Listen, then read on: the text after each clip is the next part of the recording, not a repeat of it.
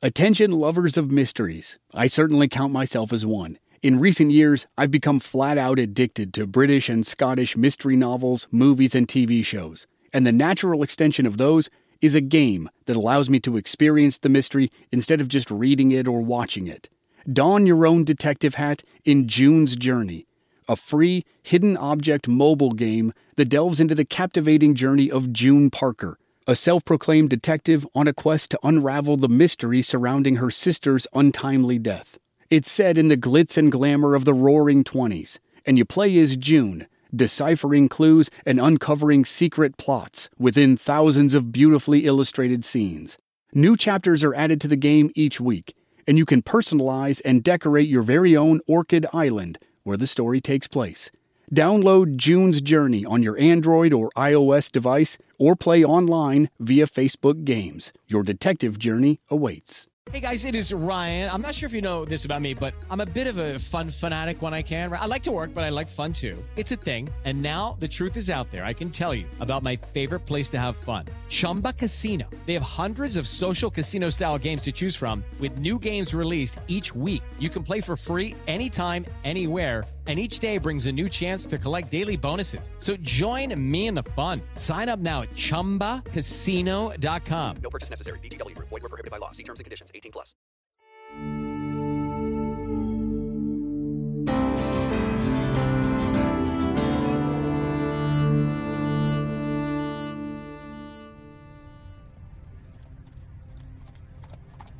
Butch Cassidy sat on the last step of the stairs that led up to the payroll office.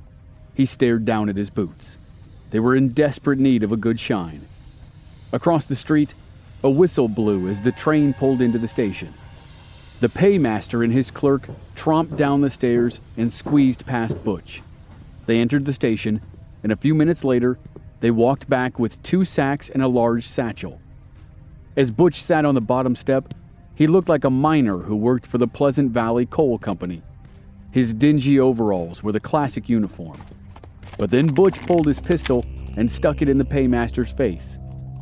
Butch said to drop the money. The paymaster complied. The clerk dropped the bag and ducked into the store on the first floor of the building. Elsie Lay was handling the horses when he saw a heavy-set man come out of the store to see what was happening. Still holding the reins, Elsie stepped onto the porch and calmly put a gun against the man's ribs. Without a peep, the man stepped back through the door. Butch grabbed the sacks from the paymaster and the clerk and threw them to his partner. Then he tried to get on his horse. She took off in a fright down the street, leaving him cradling the satchel. Elsie was somehow able to capture the terrified horse. Still carrying the heavy satchel, Butch finally climbed into the saddle. The storekeeper appeared on the porch with a shotgun. Before he could get off both barrels, Butch and Elsie galloped out of town in a cloud of dust. Shout out to Claritin for supporting this episode and providing us with samples, especially at this time of year when I'm getting crushed by allergies. In Arizona, we have these wonderful trees called Palo Verde trees. They have yellow flowers that look nice, but produce yellow pollen that makes me cough and sneeze and makes my eyes so itchy I almost can't stand it. Luckily for those of us who live with symptoms of allergies, we can live Claritin Clear with Claritin D. Designed for serious allergy sufferers, Claritin D has 2 powerful ingredients in just 1 pill that relieve your allergy symptoms and decongest your nose so you can breathe better. Ready to live life as if you don't have allergies? It's time to live Claritin Clear. Fast and powerful relief is just a quick trip away. Find Claritin D at the pharmacy counter. Ask for Claritin D at your local pharmacy counter. You don't even need a prescription. Go to Claritin.com right now for a discount so you can live Claritin Clear. Use as directed. As a podcast network, our first priority has always been audio and the stories we're able to share with you. But we also sell merch, and organizing that was made both possible and easy with Shopify.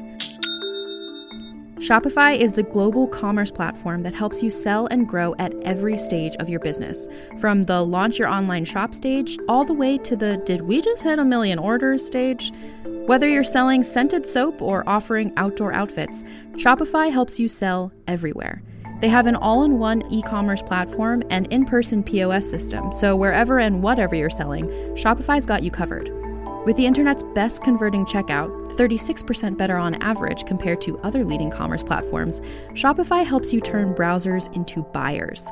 Shopify has allowed us to share something tangible with the podcast community we've built here, selling our beanies, sweatshirts, and mugs to fans of our shows without taking up too much time from all the other work we do to bring you even more great content. And it's not just us. Shopify powers 10% of all e-commerce in the US. Shopify is also the global force behind Allbirds, Rothy's, and Brooklinen, and millions of other entrepreneurs of every size across 175 countries. Because businesses that grow with Shopify. Sign up for a $1 per month trial period at shopify.com/realm, all lowercase. Go to shopify.com/REALM now to grow your business, no matter what stage you're in. Shopify.com/realm.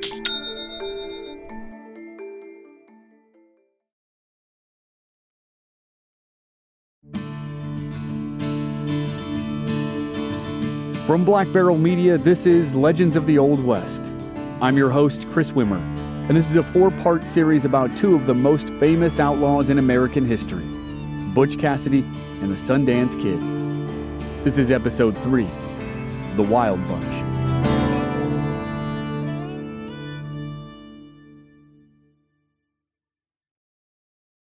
The Wyoming State Penitentiary was a formidable-looking building just west of the town of Laramie. Beyond its sandstone walls stood a 12-foot-high wooden fence. Beyond that was the open range. The tower guards could see anyone coming or going for miles. Butch didn't try to escape. He knew better than to tempt fate. Butch was inside for 2 years, and he swore to make the best of his time. He was sentenced to hard labor and spent his days cleaning out the barns and pens where the prison's livestock was held. As a fit young man, he probably helped build part of the stockade and a couple watchtowers. He hoped for a parole or pardon, so he kept his head down and stayed out of trouble. If there were good times to be had, they were participating in the weekly rodeos. Because of Butch's expertise at wrangling, he became a popular inmate with prisoners and guards alike. On Sundays, folks from Laramie were invited inside the walls to watch Butch and the other prison cowboys rope and ride. Butch may have even played a game or 2 of baseball. Next to horse racing, it was the nation's favorite sport. Outside the prison walls, an international crisis raged. It was later called the Great Panic of 1893. The value of silver dropped as more and more of the ore was mined. The failure of several railroads and a company that manufactured rope caused a panic in the stock market. Banks called in loans, and when people rushed to withdraw money, the American economy collapsed. In the West, ranches, railroads, and mines went bankrupt.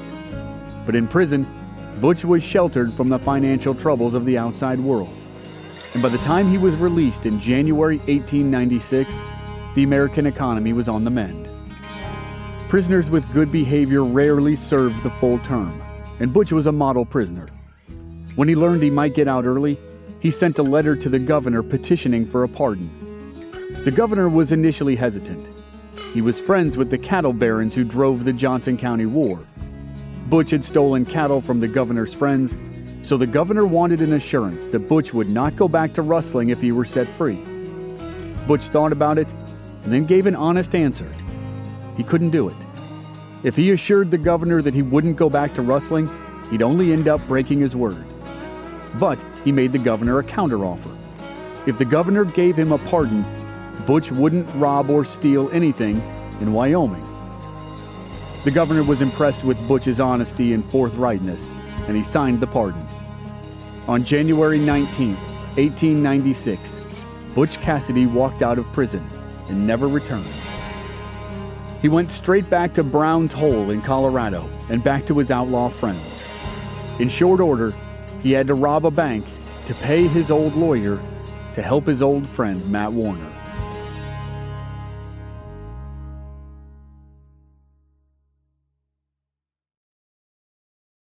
Butch had robbed his first bank 7 years earlier, in 1889. It was the San Miguel Valley Bank in Telluride, Colorado, and he'd done the job with Matt Warner and Tom McCarty. Now recently, Matt had taken a job scaring would-be miners in northeastern Utah, not far from the Colorado border. He was supposed to drive them out of the area before they staked their claims. But one night, he and his partner got into a scrape. They'd been told to scare off a couple guys who were asleep in a tent.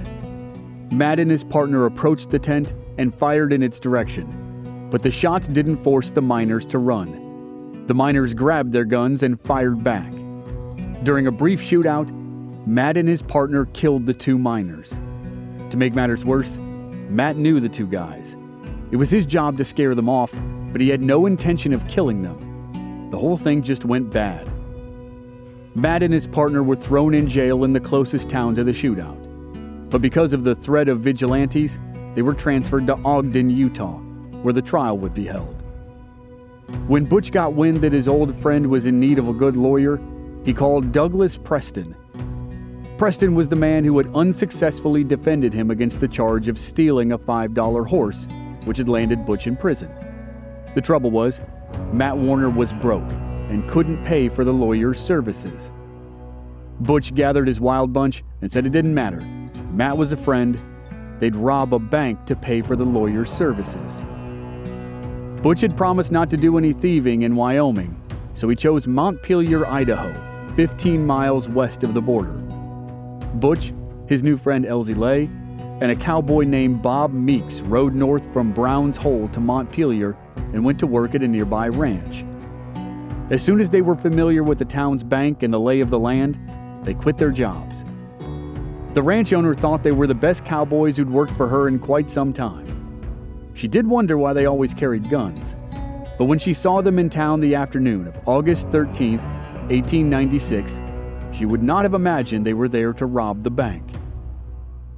The bandits tied up to the hitching post outside the bank. Bob Meeks stayed with the horses as Butch and Elsie stepped through the door with their pistols drawn. Inside, Butch lined up the customers and tellers along the wall, and Elsie stuffed bills and coins into a sack.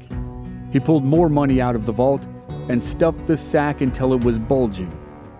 Before leaving the bank, Elsie casually lifted a Winchester rifle off the wall. As he and Butch walked outside, Butch told the folks not to move for at least 10 minutes or there would be severe repercussions. Elsie and Butch loaded up, and the three bank robbers rode out of town. At Montpelier Pass, they changed to fresh horses. The posse had no chance of catching them. A lone sheriff and his deputy continued on. It was told that gunfire was heard throughout the canyons that wound back to Brown's Hole. The local newspaper reported the deaths of the sheriff and his deputy on a Sunday. On Monday morning, they showed back up in town, worn out and empty-handed, but alive and well. Butch now had the money to pay Matt Warner's legal expenses, but Matt's experience in court would be no better than that of his friend.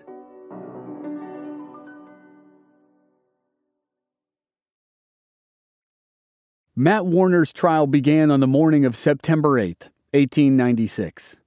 The following day, there was an article in the Salt Lake City Herald that stated, "It is alleged that the bank was robbed by Cassidy and his gang to secure funds for Warner's defense, and that one of the attorneys in the case had already received $1,000 of bank money.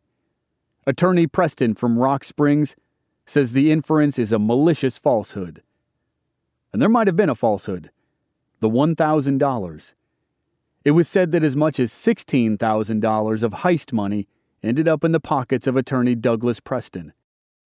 Preston was able to convince the judge to reduce the charges from first-degree murder to second-degree murder.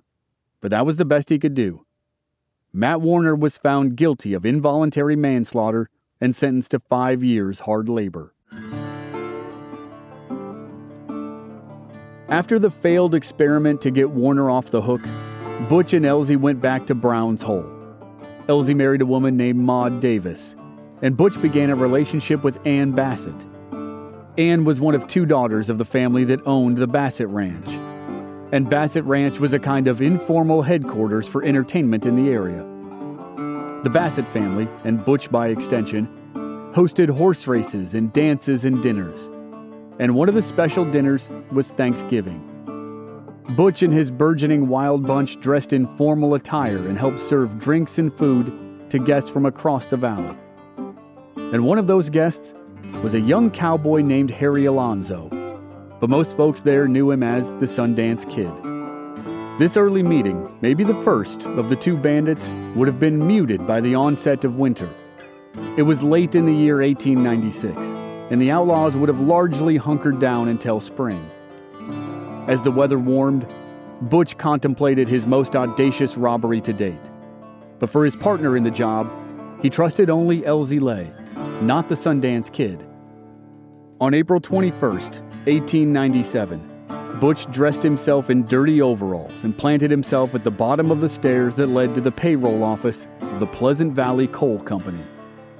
Butch and Elsie stole nearly $10,000 that day, but the getaway was not their finest moment. Butch had a devil of a time getting his horse to cooperate. But when he was finally in the saddle, he and Elsie galloped out of Castlegate, Utah. Butch gained great respect among his fellow outlaws and became the bane of railroad barons, bank presidents, and the kings of coal. And as tales of his exploits grew, they became greatly embellished. By some newspaper accounts, the thieves and murderers who made up the Wild Bunch numbered in the hundreds. Butch Cassidy loved that exaggeration. The more the public feared them, the better. The Wild Bunch, led by Butch Cassidy, counted only 10 or so seasoned outlaws, with 4 or 5 his closest compadres. While Butch was not a killer, a couple of them were cold-blooded murderers, and they would come and go by their own whims. One thing they all had in common, especially after his famously successful heist in Castlegate, was their commitment and respect for Butch Cassidy.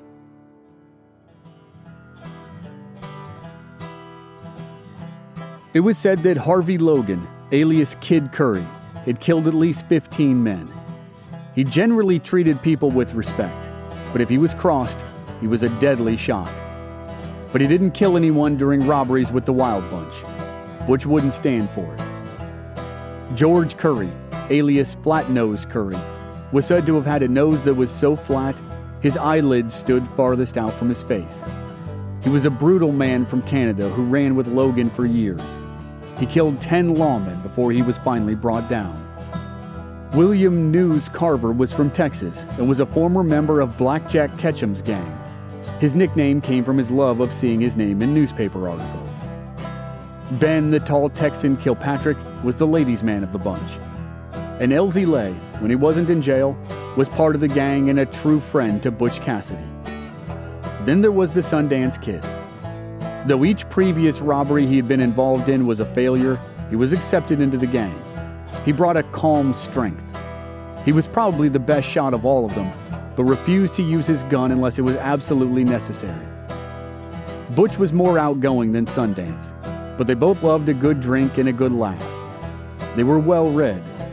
They shared childhoods of hard work and discipline. Most important, they both hated violence.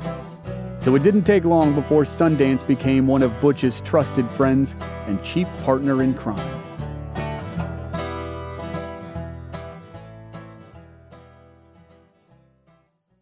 Hello, it is Ryan, and I was on a flight the other day playing one of my favorite social spin slot games on ChumbaCasino.com. I looked over at the person sitting next to me, and you know what they were doing? They were also playing Chumba Casino. Coincidence? I think not. Everybody's loving having fun with it. Chumba Casino is home to hundreds of casino-style games that you can play for free anytime, anywhere, even at 30,000 feet. So sign up now at ChumbaCasino.com to claim your free welcome bonus. That's ChumbaCasino.com and live the Chumba life. No purchase necessary. VGW. Void where prohibited by law. See terms and conditions. 18+. Okay, round 2. Name something that's not boring. A laundry? Ooh, a book club. Computer solitaire, huh? Ah, sorry, we were looking for Chumba Casino. That's right, ChumbaCasino.com has over 100 casino-style games. Join today and play for free for your chance to redeem some serious prizes. ChumbaCasino.com. No purchase necessary. Void where prohibited by law. 18+. Terms and conditions apply. See website for details. By 1898, the Wild West was coming to an end. There was little free range left from which to rustle cattle and horses. Homesteaders and large sheep farms were quickly taking over the land once claimed by rich cattle barons. Along with the telegraph wires strung beside the railroad tracks, telephone lines began to appear. Towns were growing with a much greater need for protection and justice from the lawlessness of the West. No longer could a gang of 3 or 4 armed men rob a train and ride off into the wilderness scot-free. Soon, even the Wild Bunch would not be safe in its hideouts. All types of lawmen, from U.S. Marshals to deputy sheriffs, searched for ways to bring the outlaws to justice. Early in the year, the governors of Colorado, Utah, and Wyoming secretly decided to send posses of armed men into Robber's Roost, the Hole in the Wall, and especially Brown's Hole. They wanted to flush out the thieves once and for all. Butch and Sundance must have gotten wind of the governor's plans and stayed out of sight during the winter. But throughout the West, bank robberies and train robberies continued, and newspapers blamed them all on the Wild Bunch. Then, on February 15th, everything changed in America. The USS Maine, a battleship anchored in the harbor off Havana, Cuba, exploded and sank.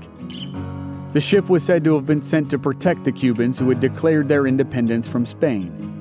The real reason was to protect the vast American interests on the island. On April 24, 1898, the United States declared war on Spain. The Cheyenne Sun-Ledger newspaper strongly urged cowboys to volunteer. Butch, Sundance, and Elsie Lay, among other members of the Wild Bunch, proudly declared their commitment to their country. They held serious discussions about running off to fight the Spanish. Some members of the Wild Bunch did join the fight. Butch seemed to genuinely consider enlisting. He hoped his efforts might earn him a pardon from the governors who had banded together to bring him down. Then he realized he'd be enlisting with many of the sheriffs and deputies who were trying to arrest him, and he changed his mind. He did offer his services as a guard for valuable railroad shipments, but there were no takers. Even though many lawmen rushed off to war, the heat on Butch and Sundance did not decrease. Governors and railroad barons continued to hire professional posses to track down the outlaws. So Butch, Sundance, and Elsie Lay rode south to New Mexico and Arizona. They hired on to the W.S. Ranch to lay low. William French owned the large spread along the San Francisco River, not far from Alma, New Mexico. He liked his new ranch hands and didn't ask questions about their histories or their comings and goings. And it wasn't long before Butch became trail boss. But Sundance wasn't as compelled as his friends to stick around. While Butch and Elsie stayed put in New Mexico, Sundance headed north to Humboldt, Nevada. He joined up with Harvey Logan and Flat-Nosed Curry to rob a train. On July 14, 1898, they stole $26,000 from the Southern Pacific Railroad. After blowing open the express car and shaking hands with the railroad workers, they made a clean getaway. Though others were accused of the deed, the Pinkertons knew Sundance and his friends were responsible. A $1,000 reward was placed on the head of each man. For the next year, Butch laid low in southwestern New Mexico. He might have helped plan the robberies that caught the nation's attention in the spring and summer of 1899, but he wasn't directly involved in any of them.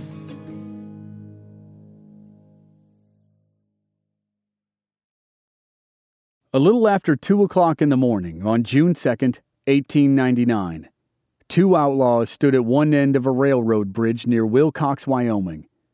They held swinging lanterns that caused the oncoming train to screech to a halt. The 2 robbers hurried onto the train, and one of them put a gun to the head of the engineer. They told him to drive the train over the bridge and then stop. The engineer did as instructed. The train barely made it across the bridge before an explosion crippled the wooden structure behind it. The bridge had been rigged with dynamite. The bandits forced the train crew to disconnect the express cars from the passenger cars. Then they made the engineer haul the express cars a mile or 2 up the tracks and stop again. At the final stop, 4 more bandits joined the robbery.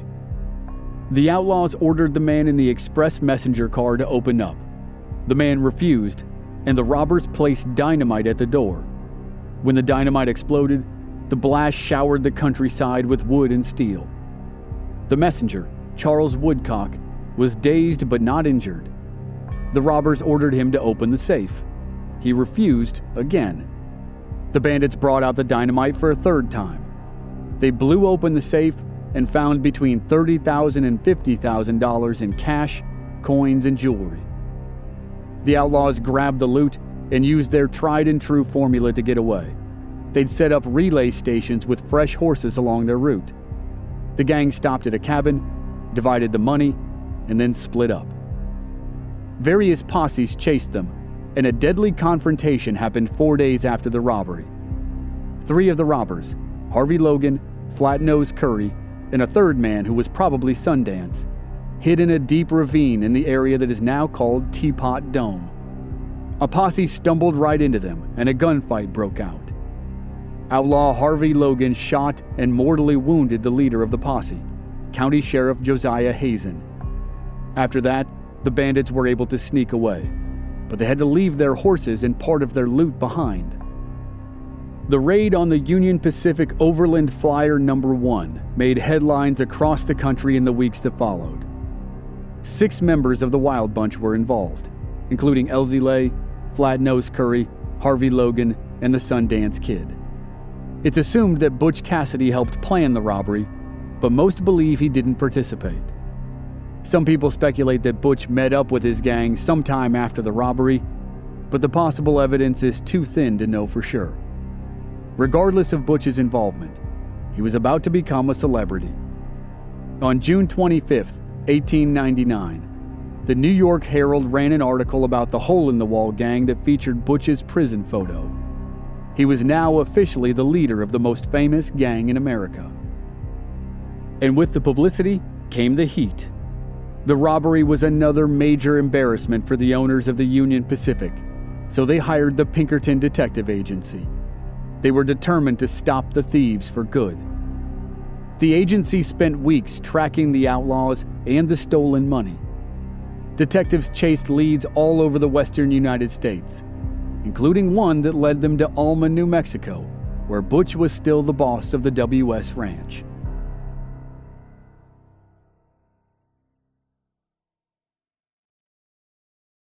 Just 2 weeks after the Union Pacific robbery in Wyoming, 3 members of the Wild Bunch hit a train in the northeast corner of New Mexico.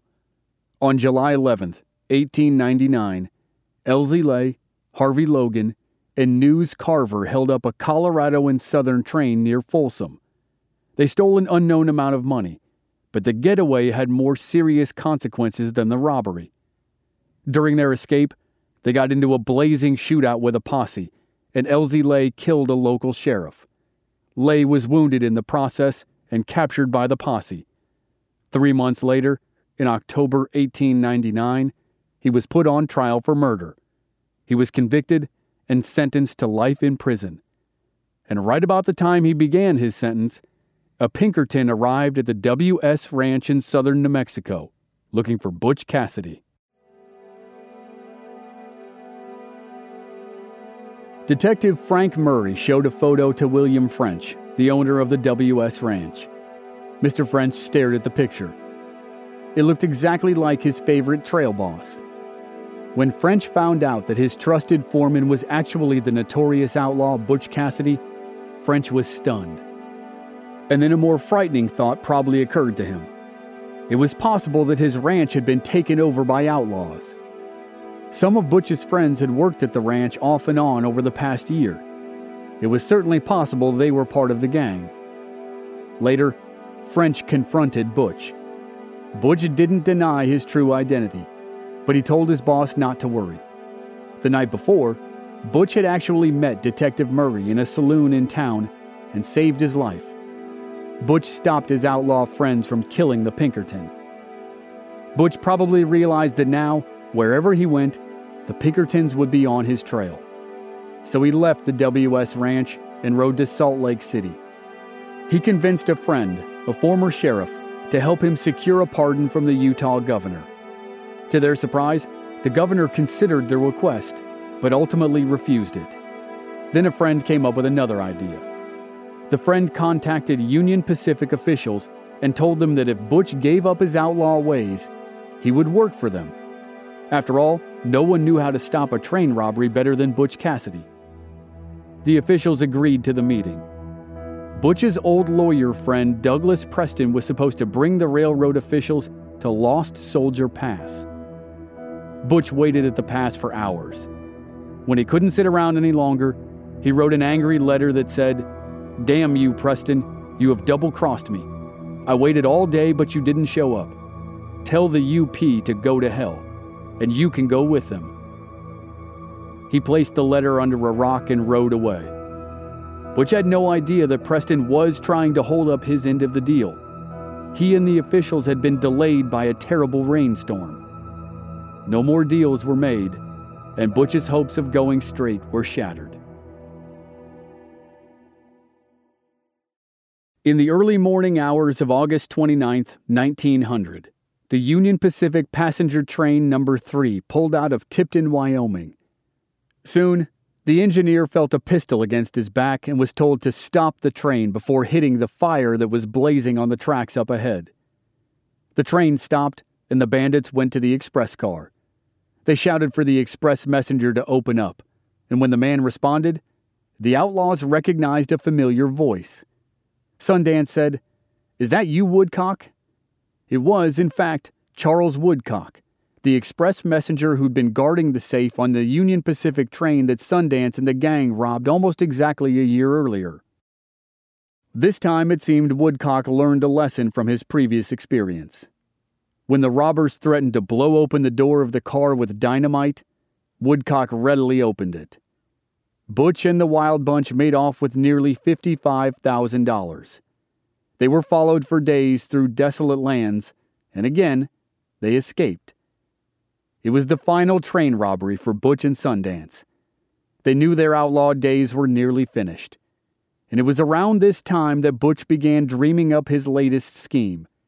They would leave the country and start fresh, and he knew just where to go: Argentina.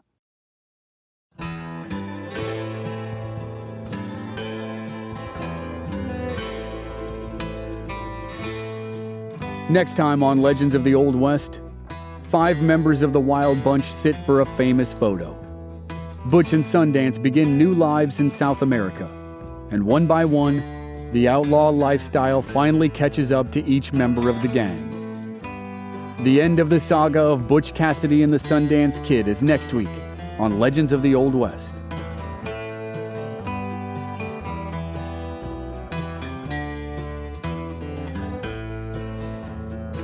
If you're a member of our Black Barrel Plus program, you already have access to the full season.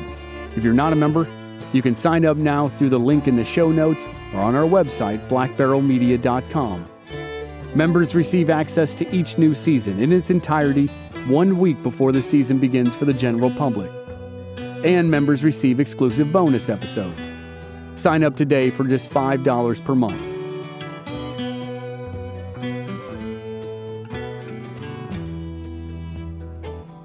This season was researched and written by Mark C. Jackson, the award-winning author of An Eye for an Eye and The Great Texas Dance from the series The Tales of Zebediah Creed. The closing music is A Theme for Butch and Sundance, written and produced by David R. Morgan and Mark C. Jackson. Audio editing and sound design by Dave Harrison. Original music by Rob Valier. I'm your host and producer, Chris Wimmer.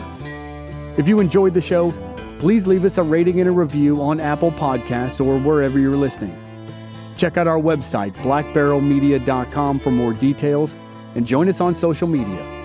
We're at Old West Podcast on Facebook, Instagram, and Twitter. Thanks for listening.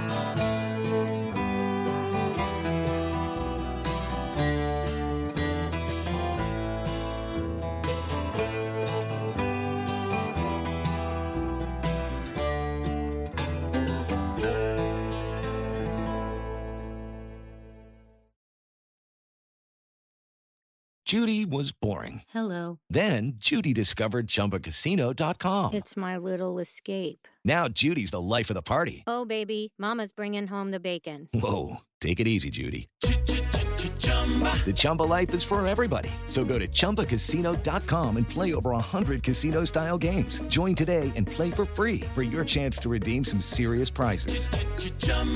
ChumbaCasino.com. No purchase necessary. Void where prohibited by law. 18 plus terms and conditions apply. See website for details. Judy was boring. Hello. Then Judy discovered ChumbaCasino.com. It's my little escape. Now Judy's the life of the party. Oh, baby, mama's bringing home the bacon. Whoa, take it easy, Judy. The Chumba life is for everybody. So go to ChumbaCasino.com and play over 100 casino-style games. Join today and play for free for your chance to redeem some serious prizes. ChumbaCasino.com. No purchase necessary. Void where prohibited by law. 18 plus terms and conditions apply. See website for details. Judy was boring. Hello. Then Judy discovered ChumbaCasino.com. It's my little escape. Now Judy's the life of the party. Oh, baby, mama's bringing home the bacon. Whoa, take it easy, Judy. The Chumba life is for everybody. So go to ChumbaCasino.com and play over 100 casino-style games. Join today and play for free for your chance to redeem some serious prizes. ChumbaCasino.com. No purchase necessary. Void where prohibited by law. 18 plus terms and conditions apply. See website for details. Hey guys, it is Ryan. I'm not sure if you know this about me, but I'm a bit of a fun fanatic when I can. I like to work, but I like fun too. It's a thing. And now the truth is out there. I can tell you about my favorite place to have fun. Chumba Casino. They have hundreds of social casino style games to choose from with new games released each week. You can play for free anytime, anywhere. And each day brings a new chance to collect daily bonuses. So join me in the fun. Sign up now at ChumbaCasino.com. No purchase necessary. VGW Group. Void where prohibited by law. See terms and conditions. 18 plus.